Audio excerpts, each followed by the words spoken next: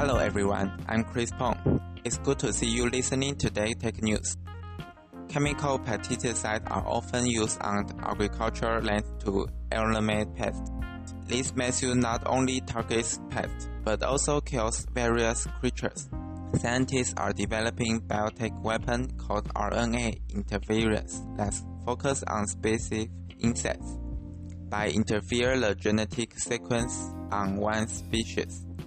This technique has the potential to avoid harming benefit insects. The corn growers have been against the rootworm by planting so-called Bt crops, which produce a toxin that kills insects when they eat the crops. But rootworms are now evolving resistance to Bt toxin. Some specialists say that it is too early to try this technique at the current stage of understanding. There are some beekeepers interested in RNAi. The way to fight the mites now is to spray pesticides that can also harm bees.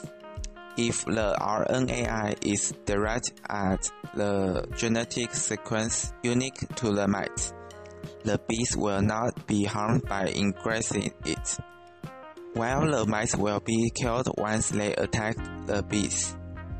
The bee experts reply that they will try to use RNAi to rescue bees.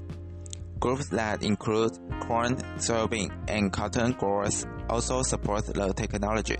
The scientists who first unraveled this mechanism won the 2006 Nobel Prize in Physiology of Medicine.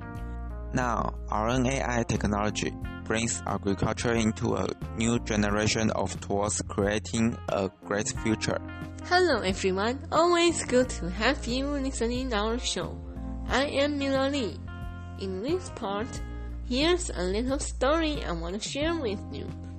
But first of all, I want to start with a little question. Who is the best leader of Taiwan's enterprise? Global Film Monthly conducts a poll, and they found out the answer. Maurice Zhang, one of the greatest entrepreneurs in Taiwan, is regarded as the most qualified man who can lead Taiwan's economy in the future. Who is Maurice Zhang anyway, you may ask? If you are Taiwanese, you probably hear his name on TV sometimes. Maurice is a Taiwanese-American businessman and the founder, as well as former chairman and CEO of Taiwan Semiconductor Manufacturing Company, the world's first and largest silicon foundry. He is known as the semiconductor industry founder of Taiwan. People call him Taiwan's father of semiconductor. Now you know who he is, and you know how incredible this old man is. But now you may wonder, why is this man can be the leader of Taiwan's business? One of the reasons, of course, because he makes a lot of money. However, not only the money, but also his leadership style. To run a business, he thinks the most important things are value and dreams. No value, no goal. No dreams, and you won't have opportunity. Additional, Maurice thinks strong leadership is also essential for a successful enterprise. This is exactly the way he runs his own business, he says. Sounds tough, right? He says a leader needs to have a belief in self and confidence. To be a good leader, he or she also needs a like-minded team. Now we know how he did it. Value, dreams, belief, and a good team. Although we call him Taiwan's father of semiconductor, actually, Maurice thinks calling him father of integrated circuit, is more suitable for himself. Maurice says right now TSMC is already a successful enterprise, but it's still far away from his ideal. So he will keep on working and become better and better every day. This is the end of tips and stories behind TSMC's Maurice Strong. Thank you very much for listening. Bye bye. Dun, dun, dun, dun. Hi everyone. Always good to have you watching Taiwan Tech News. I'm Anya Chang.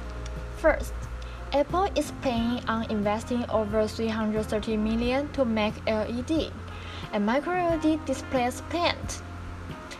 Newly, Apple cooperates with Taiwan's top LED producer, AppStar, and Taiwanese LCD panel maker, AU Optronics. Wow, clap your hand. They plan to set a branch in Longtan of Hsinchu Science Park. According to reliable sources, Apple makes big investment which is estimated at 10 billion NT dollars. Wow.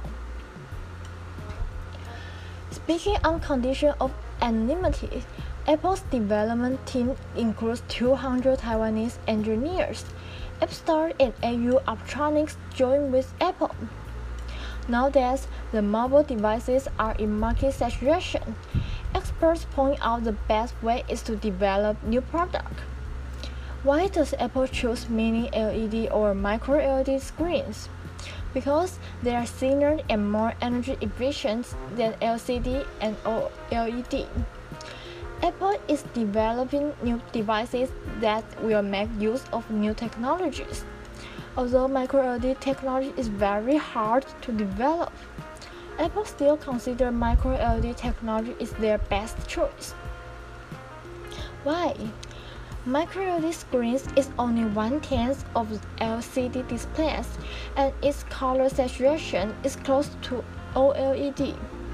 Compared with OLED, micro LED can support a higher brightness, higher dynamic, and wider color gamut. All qualities are useful to Apple. That's the reason why Apple considers micro LED to be the top priority. Hi everyone, always good to have you listening Taiwan Tech News. I'm Rita Chen. Today is July 25th. How do you think for solar cell in Taiwan? Does it make large money? Let's talk about it. Employment in the solar cell manufacturing industry has fallen by nearing 6,000 people this year and last, mostly due to downsizing as firms cut costs to survive in a weak global market. A central news agency review of annual reports found that Taiwanese solar cell makers last year posted losses totaling more than 20 billion NT dollars, with no sign of a rebound in sight. We know that United Renewable Energy Co., the nation's largest solar energy firm, on July 9th said that it will cut its workforce by 10 to 20% by the end of this year.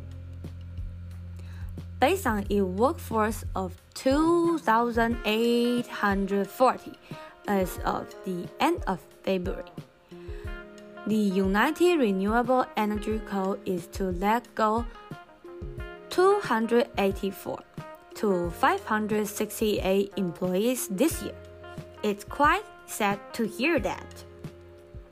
Last year, the number of workers in Taiwan's solar cell industry fell by about 4,400, with more tech industry cutting its stake by 2,161 people, or 46.6%, through several stages of layoffs. Tenergy Tech also cut its workforce in Taiwan by 951 people last year, retaining only 97 as it moved its solar cell production line to Vietnam. it has losses per share of 0.15 NT dollar in the first quarter, an improvement from 0.64 NT dollar in the same period last year.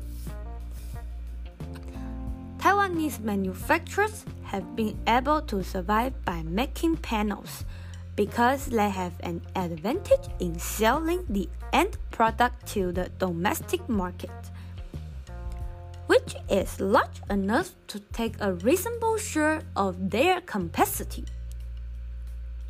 However, the manufacturing capacity of small solar cells far exceeds domestic demand, and with a global glut in supply, Taiwanese vendors are having trouble finding outlets for their products.